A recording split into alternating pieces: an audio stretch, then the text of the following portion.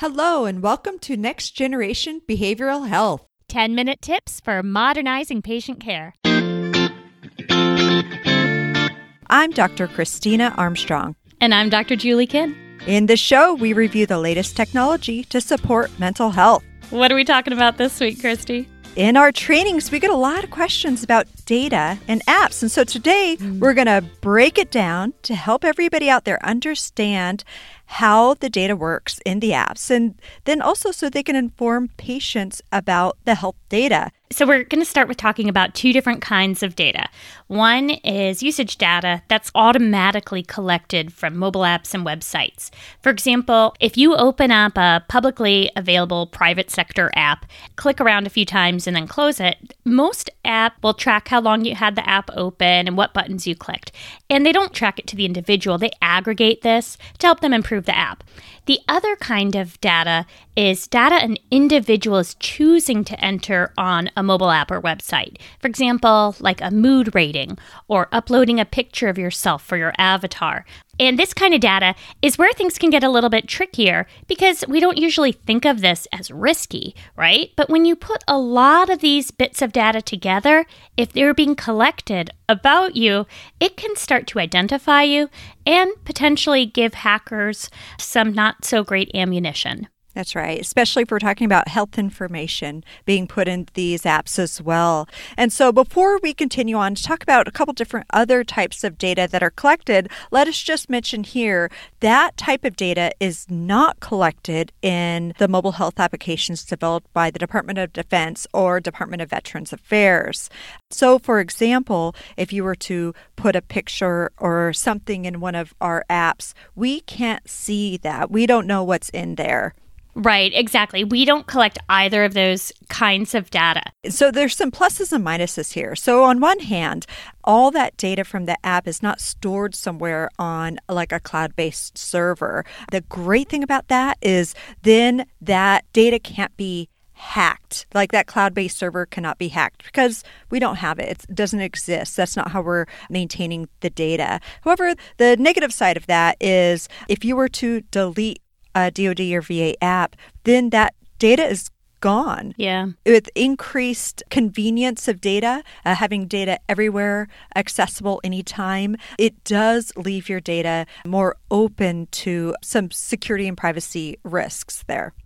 Right, and sometimes those risks make sense. I personally, although I love our DoD and VA apps, I also have an app for my bank and some social media apps. These aren't DoD VA apps, and I allow some amount of risk because I trust the sources that they come from.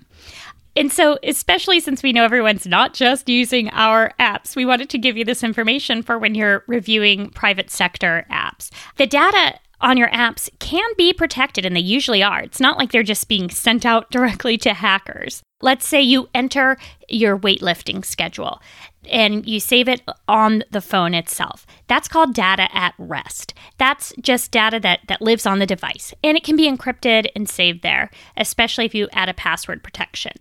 Now, data in transit is when you're actually sending the data from your device. Your weightlifting record is getting sent up to a server so that you could download it later or view it online. That can also be encrypted. So there are security protections here that reliable app makers are going to be using. The DoD VA apps are encrypted, but you can also put a firewall that protects everything on your phone, just another layer of protection for the data on your phone as well. Unfortunately, these apps and websites don't give you warning labels telling you how they encrypt their data. Data at rest, on the device, or the data in transit, the data that's getting sent up and back, because that's kind of an invitation to hackers. Just like you wouldn't say, hey, this is the password to my combination, please don't use it. But there are additional tips that you could use to help you protect your data. Right, yeah. The first one is only download apps or access websites that are from a trusted source. That's one of the easiest ways you can protect your data. So let's say I download an app from some kind of shady looking unknown place, right?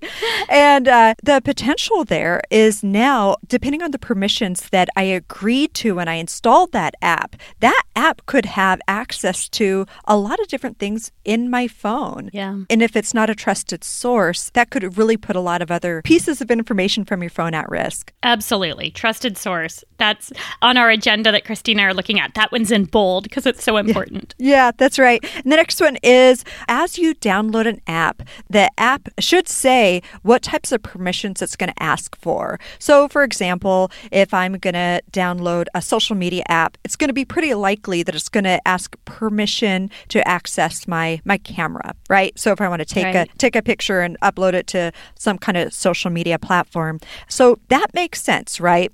However, if I have some kind of other app that really has no reason to have access to, like, let's say my camera or my contacts or something like that.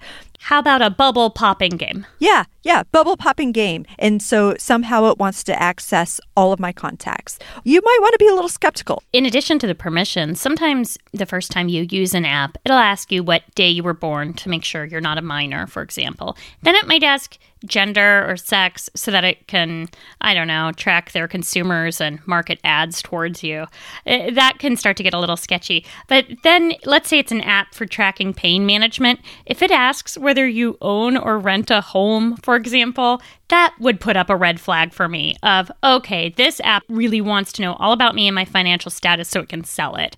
That's where my brain goes. And so that's the kind of thing to be careful of because we just get so used to providing this kind of data. Maybe not owning and renting a home, but it's kind of a foot in the door technique of start with the day you were born, then gender, and then before you know it, you might be sharing more information than you meant to. Right. And when it comes down to thinking about whether this is a trusted source or not, it's really important to be thinking about the motivation for the developers, whoever developed this app. How do they earn money for this app? I'm not saying everybody that has a for-profit app is bad. That's certainly not the case. However, just be thoughtful about what's happening with that data and what might happen to it. Right. Not all data collected on you is necessarily bad, right? But it's still worthwhile to ask the questions, especially if the app isn't from a trusted source like the DoD or VA or the federal government. That's right. And, a really good way to protect any of that information on your phone in any of the apps is to invest in a well-rated antivirus or watchdog app to protect your mobile device and computers. Yeah, I love this. I love my Watchdog app because it will tell me if one of my apps is running at a weird time. For example, if I download a bubble popping app and then I close it, that bubble popping app doesn't need to keep running. First of all, it's going to waste my battery. But second of all, that's another red flag. Why is it still running? Is it collecting usage data on other things I'm doing? Apologies to everyone for making you question everything that's on your mobile devices, but that's our job. That's right. The thing is, we just have to be so careful. And that's part of why we feel so comfortable and confident about the products that we create is, because we have to think through all of these pieces. The security of your data is really important to us. And especially in a military setting, we really have to be careful about all this. Especially if you're going to be referring your patients to some of these resources.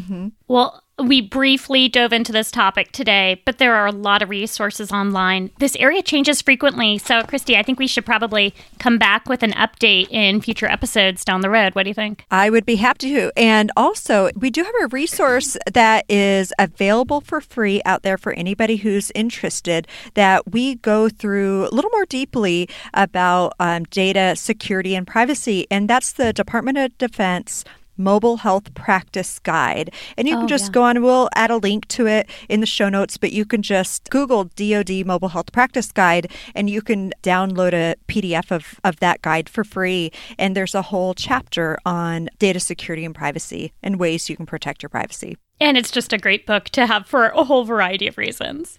So thank you for sharing Next Generation Behavioral Health on social media and subscribing, rating wherever you get podcasts.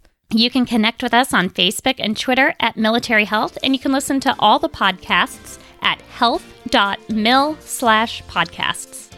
Next Generation Behavioral Health is produced by the Defense Health Agency.